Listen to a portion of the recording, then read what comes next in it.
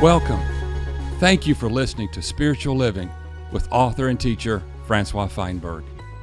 May the message you're about to hear earnestly touch your heart, and may it encourage you in your ongoing love of God the Father, your enjoyment of the Lord Jesus Christ, and your fellowship in both the Holy Spirit and the body of Christ.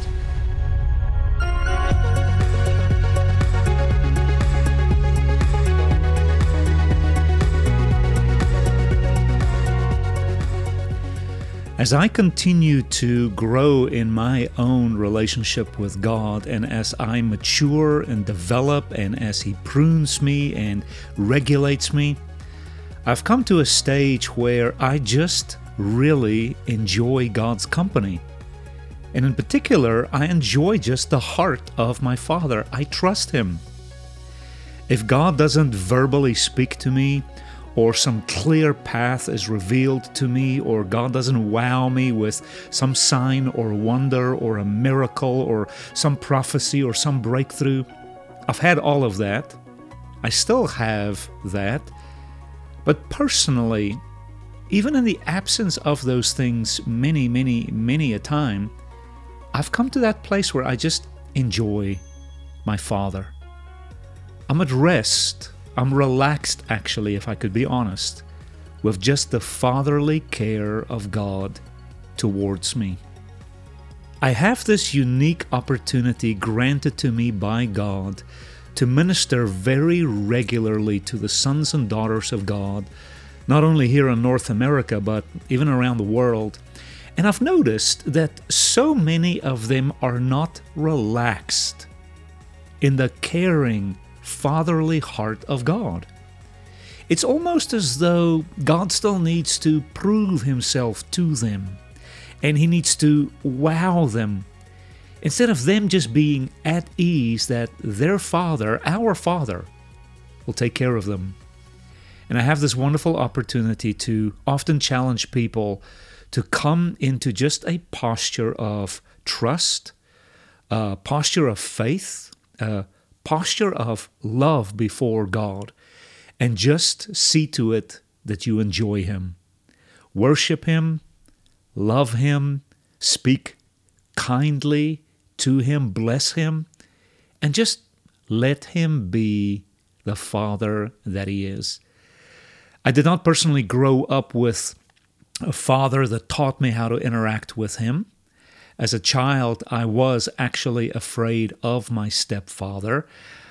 Many of you may not know the story of my upbringing, but my stepfather just despised me to the uttermost, and I lived in perpetual fear that he would hurt me. He spanked me a lot, and when I was a teenager, he actually hit me with his fist. I do have a vivid memory of one day where he actually knocked me out. And when I came to, he was about to engage me again, and I ran, jumped over a wall in our backyard, a brick wall that's about 8 feet high at that time. And I scaled that wall, and the adrenaline caused me to rip a brick out of the top of that wall in our backyard. And I hurled it at him because I feared for my life. I ran to my uncle, and they sheltered me for a couple of days before I sheepishly was brought home, and my uncle and aunt helped facilitate some restoration. But I never quite felt at ease, trusting, loving. And so when I came to faith in Christ prior to my 17th birthday, I had to start a brand new journey with this relational thing with God regarding His fatherliness and me being a son. And I see this among many people that I get the opportunity to minister to. Beloved, I'm asking you, is God just this sovereign, almighty, all-powerful figure? Or in addition to that, is He also a loving Father? I want to address that aspect of God's nature because that was an enormous part of God's nature that the Son of God, Jesus Christ our Lord, came to reveal.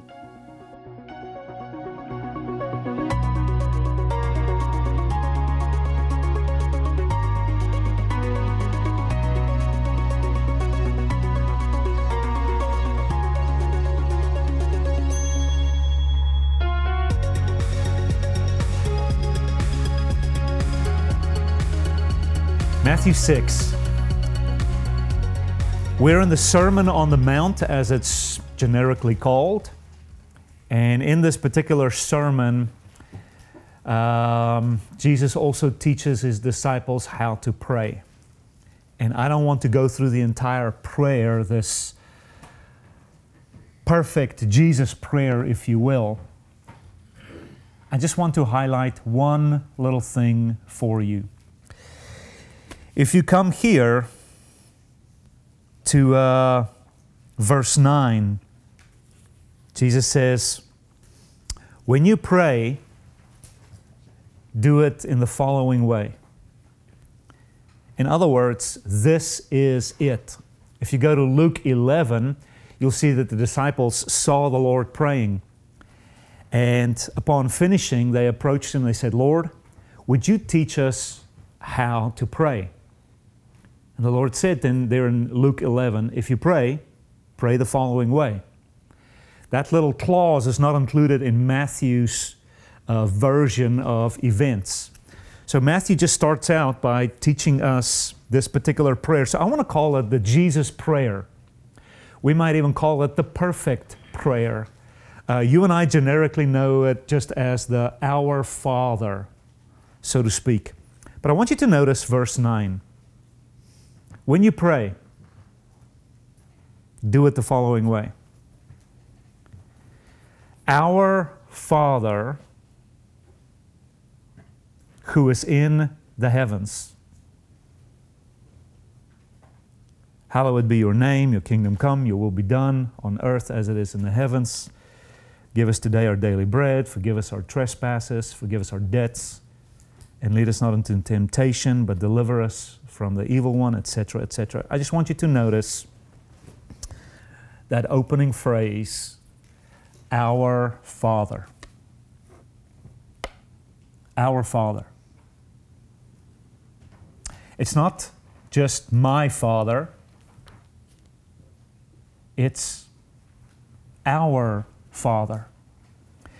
What the Lord Jesus does here is He makes God in a way accessible to all of us. God is not just for the pious priest. God is not just for the scholar. God is not just for the Pharisee that is very legalistic. And God is our Father. God is not for the Jew only. God is also the Father of the Gentile. God is not just for the man, my Father. God is also for the woman. He's our Father. God is not just for the older sage. He's also for the naive, young, innocent, fresh out of the chutes, young one. He's our Father. And in that little term right there, in a way, is the changing of the entire, you might say, economy of God. That little phrase, our Father. In the Old Testament, under the law, God was not really addressed as our Father. God was addressed as Elohim and Yahweh, as God. God was addressed as the Almighty. We know that throughout the Old Testament times, even the name of God, Yahweh, was taken away. And so God was just referred to generically as the name. Praise to the name. And God began to be, in a way, viewed as impersonable and unrelatable. And in this prayer that Jesus teaches us to pray, it's as though He brings it back to God's original intention, is that man is a child, God is a father, and that relational interaction of father and son, or let's say father and child, it's as though Jesus is saying, hey, if you pray, and what is prayer? Prayer is just to connect with God. Prayer is just to have communion with God. We might say to conversate with God, to interact with God. And the Lord is saying, hey, when you interact with God, start from the very premise that He's an Abba, He's a Father, He's a Daddy, and you are just a kid. Most of us, when we pray, we come maybe as a kind of a lawyer to God, and we interrogate God. We cross-examine God. We seek answers. We demand explanation. And it's almost as though Jesus say, hey, when you really want to interact with God in the kingdom way, this new kingdom that I'm setting up, this new economy of God, this age of the Spirit, this age of grace, this age of life, if you really want to sort of fellowship with God, then He's more than just almighty. He's more than powerful. He's more than just a Google in the sky to give you information. He's more than just sort of somebody that you interrogate. He's your Father. He is Abba. It's as though the Lord is inviting us into a tender interaction with the Father. An interaction with God that is one of meekness, one of humility. When you say, our Father, it's as though you take the posture of a kid. You take the posture of simplicity, and you derobe yourself of pride, and you take the mantle off of superiority. It's as though when you say, our Father, it's as though you recognize who is Lord, who is God. You recognize who's the provider. You recognize who's the protector. And there's just this, for me, there's this tenderness in this phrase, our Father. And that's what I want to minister to you today. He's our Dad. He's our Abba. I want to start by saying this to you. In your younger years with God, you will probably seek to fellowship with God by way of getting information from Him. God, when will I marry? God, what school do you need me to go to? God, I know you're powerful. Keep the storm at bay. God, fill my bank account. Much of your interaction in your early years with God will be to get details from Him, explanation from Him. But just watch, and you'll see this happens to all the men and women of God who walk with God decade after decade. You'll see that the older you get in God, the less almost you interrogate Him, because you transition to trust. And you'll see that your best and probably your worst prayer life is just simply coming before God and saying, oh Lord, oh Father. When you're young, you pray with a lot of words. You pray with a lot of scripture verses. And you'll just see that as you walk with God and you grow more and more intimate with God. Now, I don't have a Bible verse for this, I promise. It's one of those things that we experience. And you'll see by the time you get to my age and even older, you'll see many men. We go to them, we say, teach us to pray. And they're like, I can just say His name, and that's about it. And I think in this prayer, notice how short this prayer is. And of course, a lot of folk have dissected the prayer, this God dimension, this me dimension, this relational dimension, and then the satanic dimension. And this prayer addresses really every dimension in the universe. God, me, relations, and the satanic. So you can dissect it, and when you pray, make sure you hit every little compartment. God, your name is holy. We want your will. Give me some bread today. God, take care of me today. Oh Lord, help me with relationships. Forgive. Lord, teach me. And Satan, God, bind him. Then you've pretty much, you've crossed it all. How do you say? You've dotted the I's, you've crossed the T's. Good prayer. But you'll see, even the older you will get in God, and you begin to enjoy just the Abba nature of God. And He's proven Himself to you over and over again. And He's come through for you over and over again. And just, there's this trust that has developed within you. You'll see your prayers become shorter and shorter. Your times with God is longer, but you say way less than you ever said before. It's only in our initial years that you're so nervous. You gotta, make sure you connect every little thing, pray for the peace of Jerusalem, Shandai, make sure you walk around your room, throw some oil. I was a nervous wreck in my early years before God. Now, I just sit on my porch. Oh God, oh Father. And an hour later, I've still not said a thing except, Father.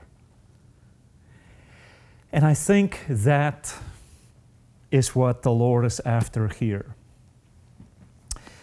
If you look around this prayer at the foregoing verses and whatnot, the Lord is really impressing upon us this idea of going into the secret place, this idea of not having too many vain repetitions, too many formulas with God. It's almost as though Judaism was so complex.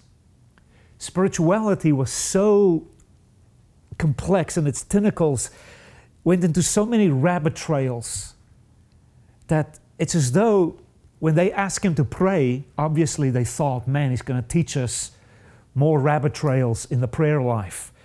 And certainly, he performs all these signs and wonders, and he has all these amazing teachings. So certainly he's got some handle on prayer we got to get a handle on.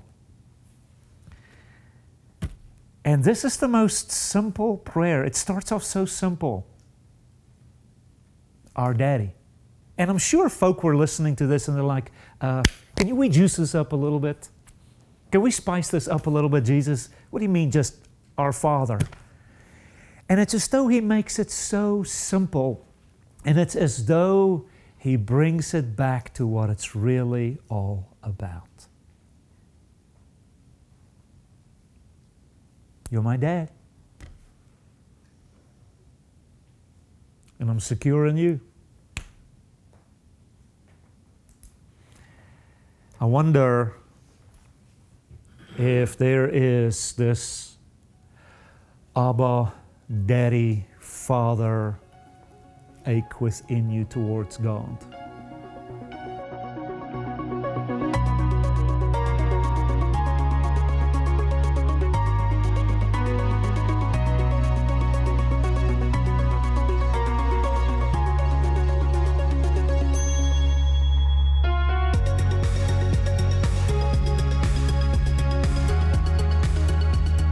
If you come to Luke chapter 18, there's an amazing contrast in this whole issue of prayer that Luke narrates for us so beautifully. Come to Luke chapter 18 and look at verse 9 and following.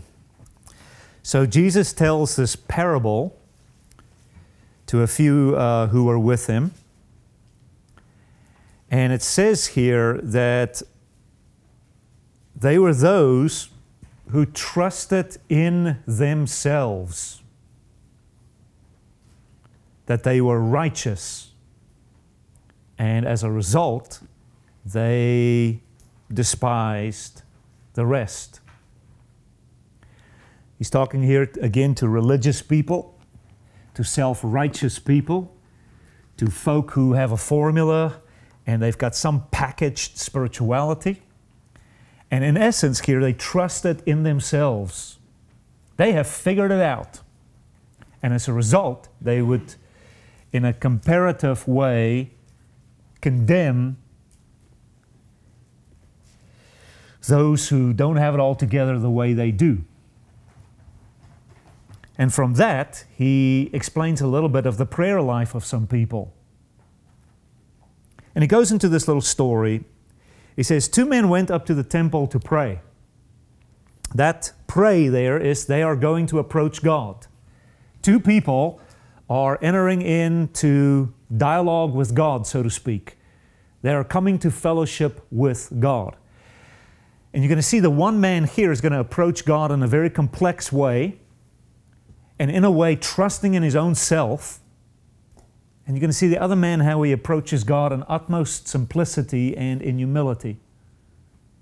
And it's as though Jesus wants to get this lesson across. When you interact with God, it's almost as though simplicity is better. Coming emptied, with no formula, no agenda, maybe just as simple as our Father. It's as though He wants to bring that truth across to a people group who have spirituality figured out, have put a bookend on both sides, and this is the only way that they know to fellowship with God. So, here it is. The one man is a Pharisee, and the other man is a tax collector. In a way, the Pharisee is this saint over here. We might even say this one who is devoted to God. And the other guy is this guy who's just we might say a sinner. This tax collector. So it says in verse 11, I want you to notice this in your Bible. The Pharisee stood and he prayed these things to himself. Do y'all notice that? It's as though he had fellowship, not with God really. He had fellowship with his own self. So when he came to God, that's the temple, he did not really have an intention to actually enter into fellowship with God. He was basically having we might say a quiet time, a little prayer time for his own purposes. It was about him. So in a way, he's praying to himself.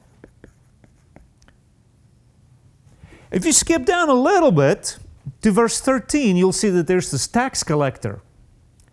He's standing at a distance because he's ashamed to even come close to the temple of God. You might be saying he's standing there at the back corner of the temple complex, and he would not even lift up his eyes to heaven. There's the key word there, heaven. It's as though the sinner was intentional towards heaven. The saint here, the Pharisee, the spiritual man, you might say, this religious man, his intention was for himself. So you can see here that the tax collector, that is the sinner, is coming to the temple complex to somehow interact with God in the heavens. And that's exactly what the Lord would say in the Lord's Prayer. Our Father who art in the heavens. This so-called saint of a Pharisee, he is really all about himself. Go back to verse 11. He prayed to himself. And then it says, God, I thank you.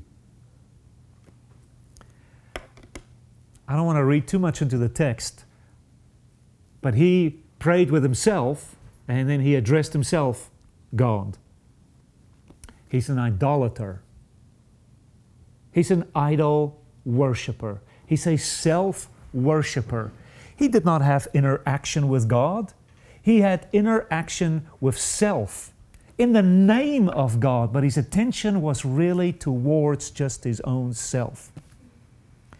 Very complex prayer life here. It had really nothing to do with God. It had to do with me.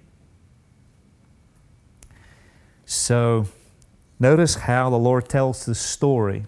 He says, God, I thank you that I am not like the rest of men. So he compares himself and he sizes himself up against others. And in a way, he thanks God, but he's actually boasting how different he is from other men. Can you see that his so-called interaction with God had really nothing to do with God? It had to do with his position, his stance compared to others. So his interaction with God was really about his own holiness and his own achievement. So he says, I thank you that I'm not like the rest. those extortioners, those cheats, the unjust, the adulterers, and even like this tax collector. So obviously he was standing in the temple looking around. Oh, he spots a tax collector way there at the back of the temple compound, and he's looking around. He's not looking to, he has no fellowship really with God. He's in competition. He's comparing himself to that man standing there at the edge. So what he's really doing is he trusts in himself, and he reiterates all his trophies to God. And he has all these badges on him. I'm not like this, I'm not like that, I've arrived in this, I've arrived in that. So really, this is what prayer is.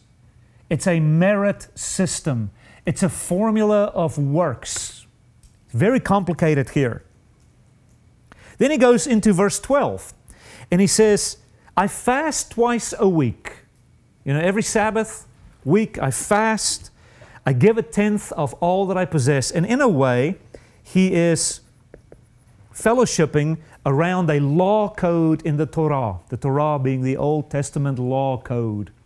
So notice a little bit how complex this man's prayer life is. It's got really nothing to do with the Father, with God. He trusts in himself. He's bragging about all his trophies. And he upholds the Torah. And in a way, if I can do this tongue-in-cheek, in a way, he's basically saying, ta-da! Here I am. Me, meet I. And this is his prayer life. It's all about him. And in context there, he trusts in himself. He brags about his trophies, and he upholds the Torah. Yeah, it's all about me. Now the sinner, on the other hand, you get this idea that he's not trusting in himself. He says actually, it says here that he was beating on his breast. And this man is actually saying, God. He prayed to the heavens, to God. His fellowship was with God. And in a way he says, God, I am merciful. Have mercy on me. Let there be a sacrifice for a sinner like me. And I want to tell you, there's something tender in this man. And instead of this man saying, ta-da! In a way, he's saying, Abba.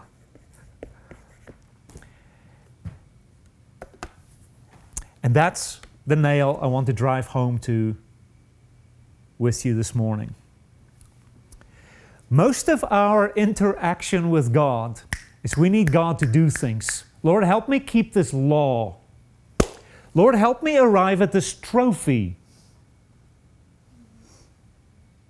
Lord, would you do A, B, and C so there is a ta-da moment in my life? Magically make me, have an apartment or this girlfriend, or just do a ta-da. So we seemingly approach God, but it's really all about me. It's really all about me. And even in the Lord's Prayer, there is a place for us to make all our requests known to God, to pray and to intercede and say, God, give me bread today. That is, take care of me today, Father. The Lord makes provision for that, absolutely. But this man's fellowship with God was entirely around just himself. In a way, God was to serve this man. So instead of saying, our Father, it was more, oh me, oh my. You, this God in heaven, is for me. And I need you to do a ta-da in many various ways. And in the Lord's Prayer, there is really a little bit of a change. Of course, God wants to do a ta-da in my life. And of course, God wants you to grow and keep certain, let's say, principles and walk out certain laws, of course.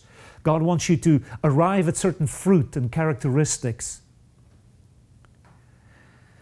But it's as though Jesus is just saying, don't come to God with a ta-da. Come with just a Abba. Our Abba. And just with that, put your trust in God,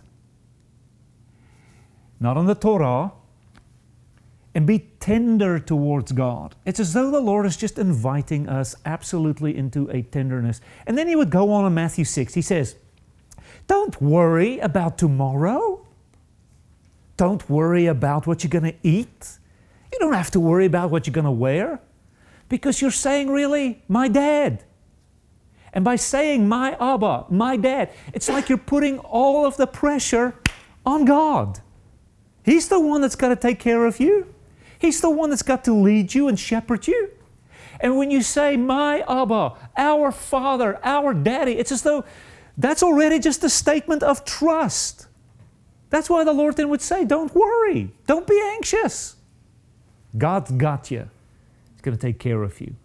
So instead of just fellowshipping to get that ta-da, is there a place in God where we can just come to God and say, Dad? That's what the Lord is wanting to introduce us to. In the Old Testament, we were very cold before God. My interaction with God was transactional. Now the interaction is tender. This Abba, there is some subtle tenderness going on here. And it's as though that's what the kingdom children are all about. Of course, God's going to work the ta-da, but not at the expense of Abba.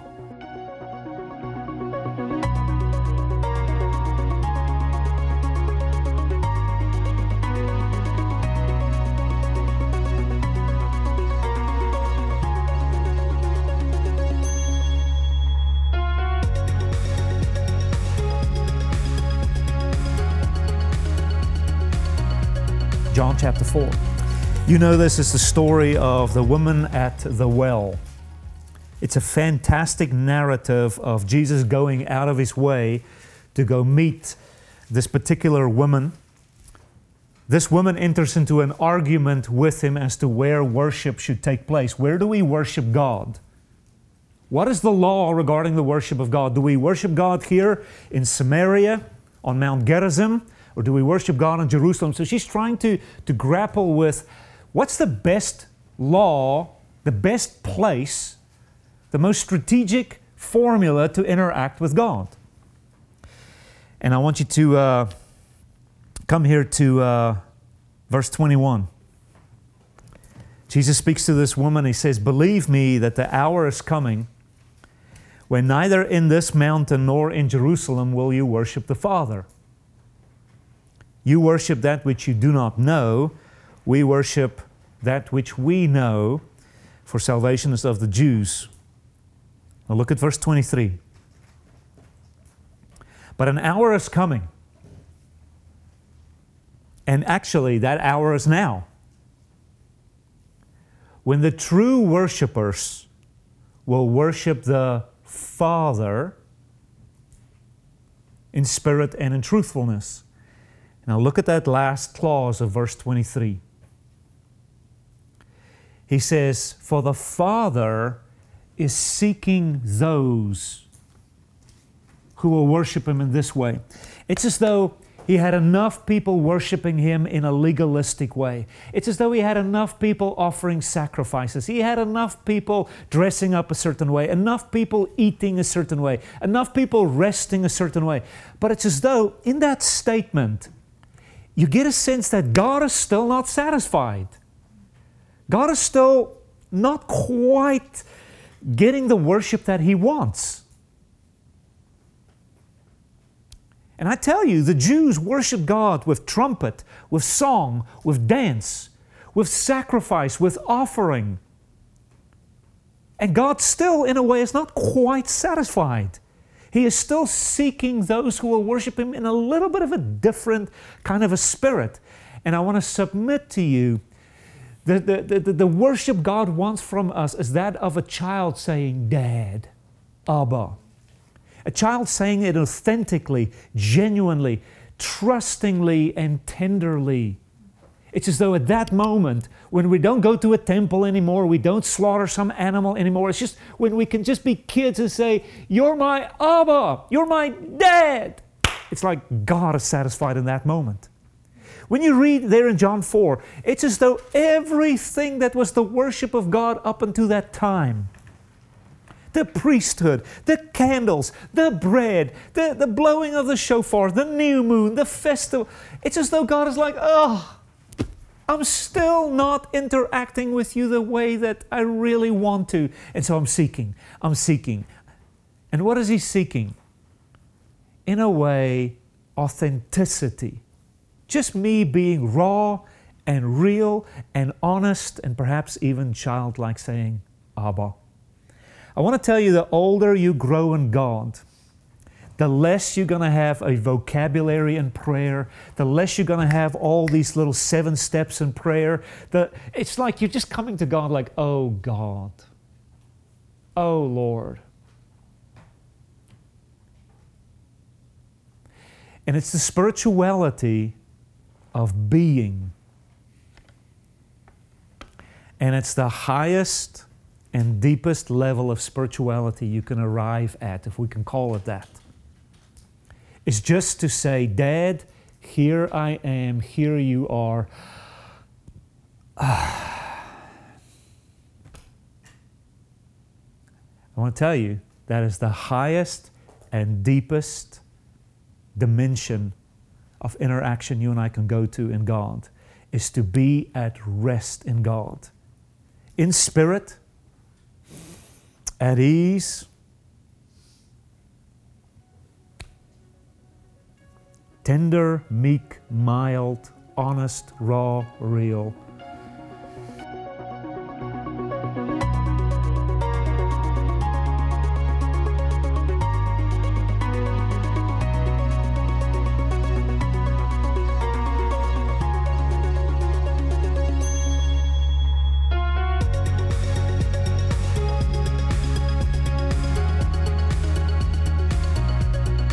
Romans chapter 8. Paul writes this phenomenal account of how the work of Jesus of Nazareth applies to you and I's life. In chapter 8, he capitalizes tremendously on the work of the Holy Spirit, how the Spirit will substantiate all of this redemptive work of Jesus into you and I's life. And in verse 14, he says, for as many as are led by the Spirit of God, these are the sons of God. Then he says, by the way, you've not received the spirit of slavery or of bondage that brings you into fear again. Like in the new covenant, in this dispensation of grace, God did not give you another law code and another spirit of fear and more bondage so that you're afraid of God. In this new covenant, there is a release from fear. People should be running to God. People should be excited to be with God. It should be no effort, no checklist. There is no fear. He starts off this chapter, there's no condemnation. Because the blood of Jesus has cleared that. You're now in the Spirit, you're in life, you're in this new covenant, and you don't have to fear God. I marvel at the amount of people we have to convince to love God still. We go to meetings, we go to services, we have Bibles, we read, we study, but basically we're just afraid of God. You're still in the old dispensation of the Torah, of the law, of achievement. So he says, no, you did not receive that kind of a spirit. You received the spirit of sonship. Some of your Bibles may say you received the spirit of adoption. The actual translation is, you received the Spirit that places you in the position of a son. That's the actual Greek, is to be placed in the position of a son. And it intonates adoption. When an outsider was brought into the family and put in the position of a son, that was called adoption. And it's that term that Paul is using here. You did not receive the Spirit to be afraid of God again. You received the Spirit that puts you in the position of a son, that does not put you in the position of a negotiator. Amen. An interrogator. It doesn't put you in the position of a boss and a dictator. You're in the position before God of a son. That's the work of the Holy Spirit. Ladies, sorry to say, before God the Father, you know you're a son, right? Amen? Oh, glory. Men, you know that before Jesus Christ you're a woman, right?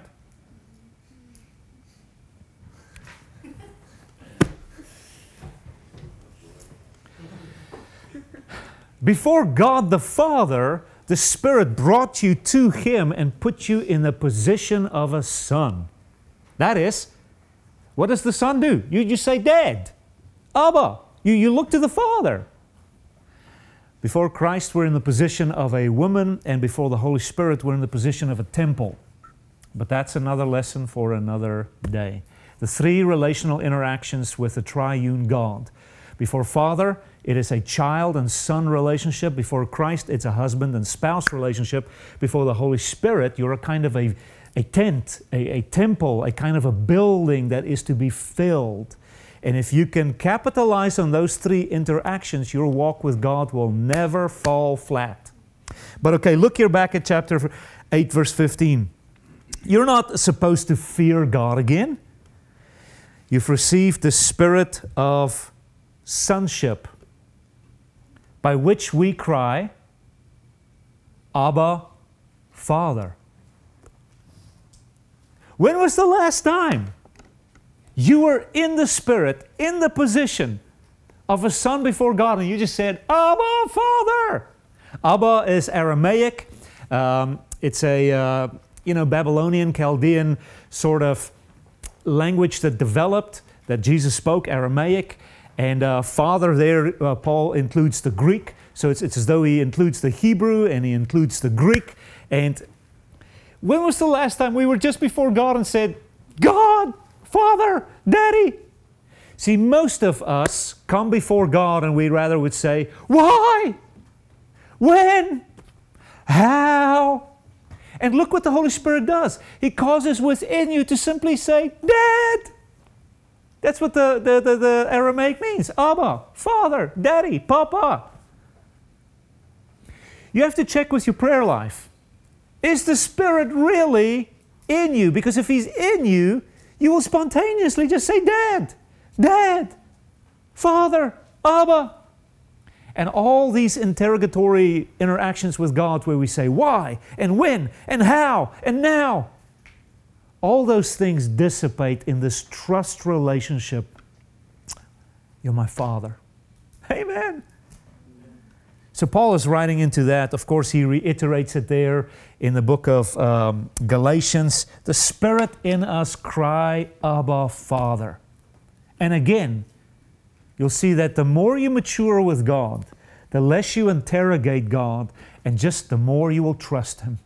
And you trust Him with the Spirit that's truthfully saying, Oh, my Father.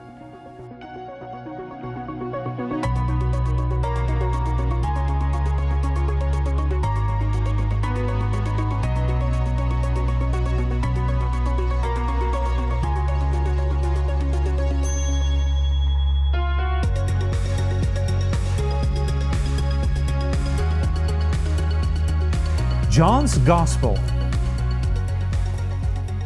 I call the Gospel of the Father, because in this Gospel, Jesus just about in every sentence, just about, speaks regarding His Father.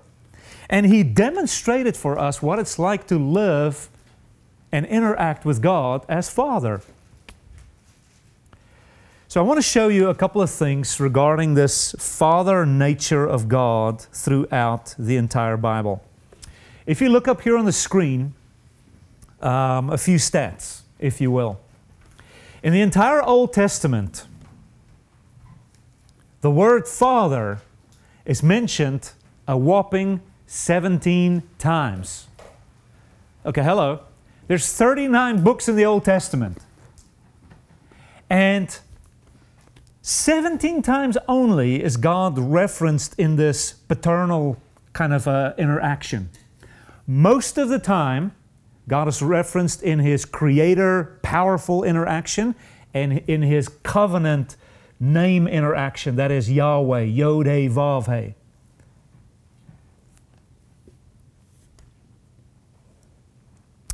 In Matthew's Gospel, this Father term is used 24 times. So in one Gospel already, Matthew outdoes the entire Old Testament. In Mark's Gospel, Father is mentioned 3 times. You can tell Mark is going to emphasize other things in the Lord's ministry. Luke mentions this fatherliness of God 7 times. So not a lot. But here's John's Gospel. One day, long ago, I just read through John's Gospel. I have a habit, actually. I do it to this day. I read 3 New Testament books. I just read it. I don't study it, I just read it. Then I read 1 Old Testament book. Then I read 3 new, very randomly, 1 old.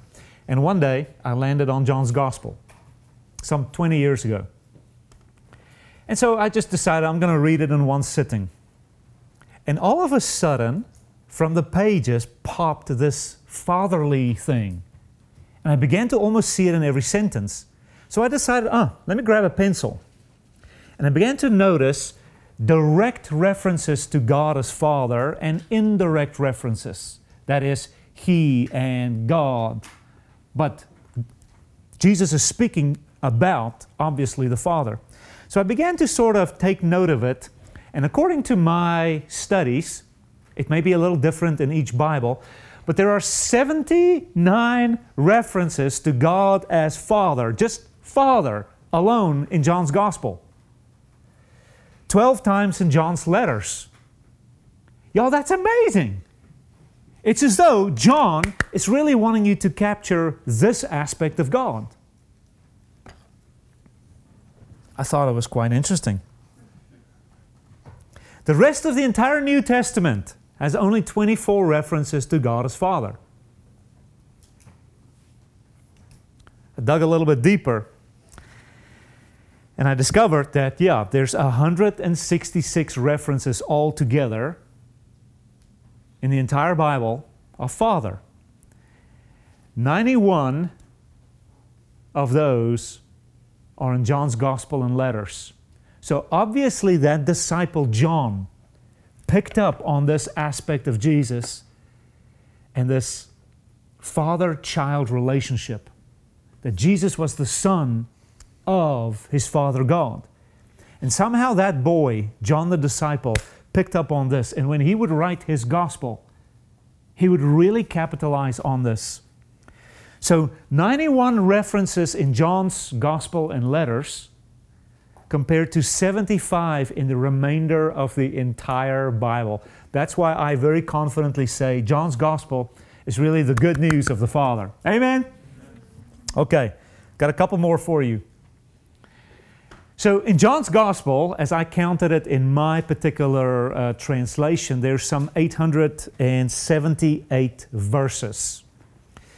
In 447 of those verses, Jesus is actually speaking. We might call them red letter verses, right?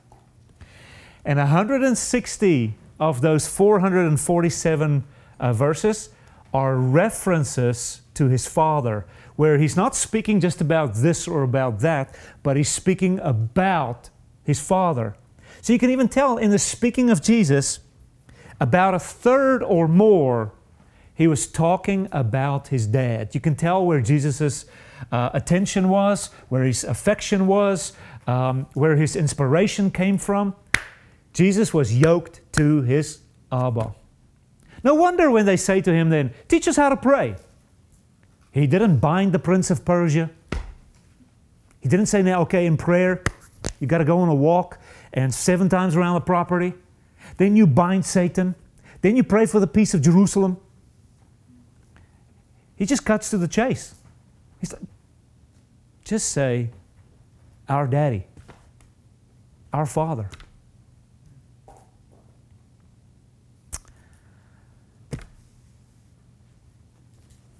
This to me has been the anchor of my walk with God. I grew up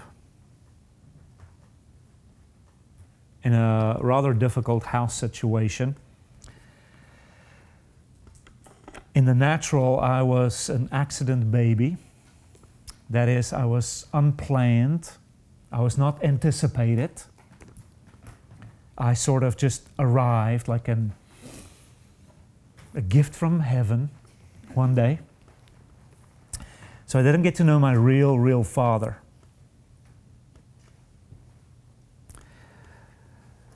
But I grew up with my stepfather, and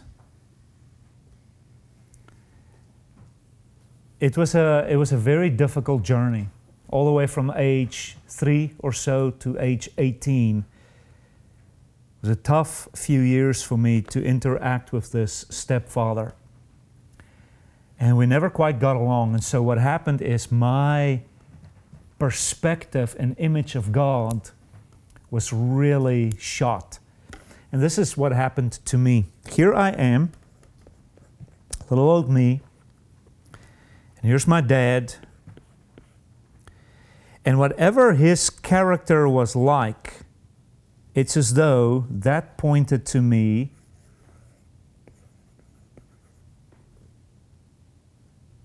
the character of God. And we all do this. I did exactly the same. We see God often through the filter of our earthly parents. We don't do this necessarily consciously, but it's just that father, or let's say that mother, that parent-child relationship is the most needed thing in any individual's life. And what happens through that interaction, for better or for worse, a view of God is fashioned. I grew up with this monster, this very ill-equipped parent. And so my view of God was, I could not trust God. I can't communicate to God. I can't interact with God. My father and I had zero interaction. I'm not exaggerating, zero. I don't recall in my living memory sitting down with my stepfather having any conversation of anything. Not a car, not a fish, not a gun, nothing. Perhaps a good morning and a good night, and that's my interaction. So, can you see how if you now come to God, often God is distorted because of the filter and the experiences of my earthly upbringing. Now, I'm talking on a negative level here. Some of you have had a positive father. He never spanked you. He never disciplined you. He never called you up. He never corrected you. And He always lavished you with gifts. So you have such a view even of your Heavenly Father. And now that filter is so set. And you begin to walk with God and you discover God doesn't just show up with Ferraris and breakthroughs every single day like your earthly father did. And it damages, for many of us, our relationship with God. When an earthly father is too bad or too good, and anything in between, it creates a filter. I had that filter. But the day that I got born again, that is, the day that I was born from God and I received the right to be called a child of God, and the Spirit began to cry out in me, Abba, Father. This relationship here had to go the way of death. I had to deny that God is anything like my Father. I had to relearn who is Father and how does He operate. And I think that is what Jesus did in the ministry of those 3 years. If you come quickly to John 17, I want to show this to you. It's as though the Jewish people did not have a clear vision of who God was, who the Father was. And sometimes we don't have this clear vision of our Father. And Jesus came and He did away with this limited view of God, this narrow view of God, this Torah and trophy only view of God. And it's as though He, in John's Gospel, wants to bring us into really who God is. If you look in John 17, Jesus is now praying. It's just a matter of hours before His crucifixion. And I want you to notice verse 6 in particular. Jesus says, as in His prayer to the Father, He says, I have manifested your name to the men whom you gave me out of the world. I have manifested your name. Well, everybody knew the name of God. They knew the name was Yod, He, Vav, He. They would not say that. They would not say God is I am. They would just call Him Hashem. That is the name. But here comes Jesus. He said, that name that you pray in, and that God that's elusive, and that wrong filter you have of God, I am here to tell you who He really is. And so in John's Gospel, we have a redefinition of God. We have an interpretation of God. We have a disclosure, really, of who God is. And then John would write it down. Father, Father, Father, Father. It's as though, here's the point. God is your dad. And until you come into that relationship, you're not going to be in the fullness. What did Jesus say? I'm the way, the truth, and the life. No one comes to the Father. Where's the end goal? The Father. You know what Christianity has even made it? We've made it about heaven. No one comes to heaven unless you come through Jesus, which kind of is true, but that's not what the Bible says. John is teaching us the Father, the Father, the Father is the end goal. And Jesus is the way to the Abba, to the Father.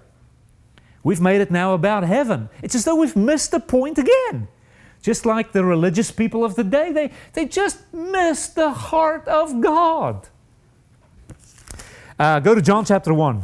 Are you there? All right, let's read. John chapter 1, verse 18. In a prelude to this gospel of the Father, where John is really showing us what was the message of Jesus.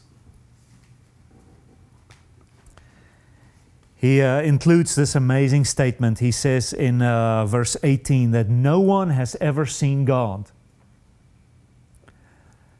The only begotten Son, who is in the bosom of the Father, He has made Him known. So in a way you might say, why did Jesus come to earth? Typical Christian would say, to die on the cross. Yeah. Nice. Great answer. What else? To die for my sin. Amen. What else? To make me holy. Yes. What else? So that He can declare the name of God. Make manifest the nature of God. Here it says, we didn't know who God was. And then here comes the Son of God, and He shows us who He is. He's Father. He's Abba. He's Dad. That makes you kiddo, child, son. And it's the work of the Holy Spirit. People ask me all day long, well, how do I know I'm walking in the Spirit? Well, what's your view of God? Oh, He doesn't like me. Okay, you're not in the Holy Spirit. Well, how do I know I'm in the Holy Spirit? Well, what's your view of God? Oh, I love Him. You're in the Spirit. But I don't feel goosebumps. Do you love God? Are you tender towards God? Yes, I am. You're in the Spirit. No, but my friends, they jump and levitate. That's what's walking in the Spirit. What's your prayer life like? I don't know. I come before God like, oh God, I love you. You're in the Spirit. You with me? We don't know the Father. And Christ came and He forgave me of my sin. He came and He cleared my record. And He did all of these things. Amen, 100 times over. But He came to just make me the kid of God again. John 1 verse 12. To be born of God so that I can be reauthorized and put in the position of a son. And I can just say, Abba, Dad, Father, I trust you. Unlike the Pharisee, who has interaction with his own spirituality and some imaginary God he's created through the filter of legalism, that tax collector more directly looks to God. It's like, God, have mercy on me, and there's a tenderness. And that's kind of what Jesus is teaching us. Just say, our Father. It's not just my Father, it's our Father. Ephesians 4, there's one hope, one baptism, one Lord, one God, and one Father over us all. So we then are brothers and sisters. We then are family. And we have one Father, one Abba. And again, I'll close with this. It speaks of tenderness. There is a tenderness in that phrase, our Father. And only the Holy Spirit can teach you that prayer. Jesus gave us a kind of a formula, our Father. And a lot of us, we learn it in school. We have to say it every day, our Father. I lived in a particular community long ago where that prayer had to be recited every day. Oh my gosh, what a drag. Our Father. Not sure why we did all these things. But it was so cold and lifeless. That's not what the Lord didn't give us some formula. I think He's bringing us back to this childlike simplicity. Instead of just a prayer being another kind of a formula that we dissect like a frog, I think the Lord was just saying, hey, you don't have to have a lot of words. You don't have to have it all figured out. Just say, our Father.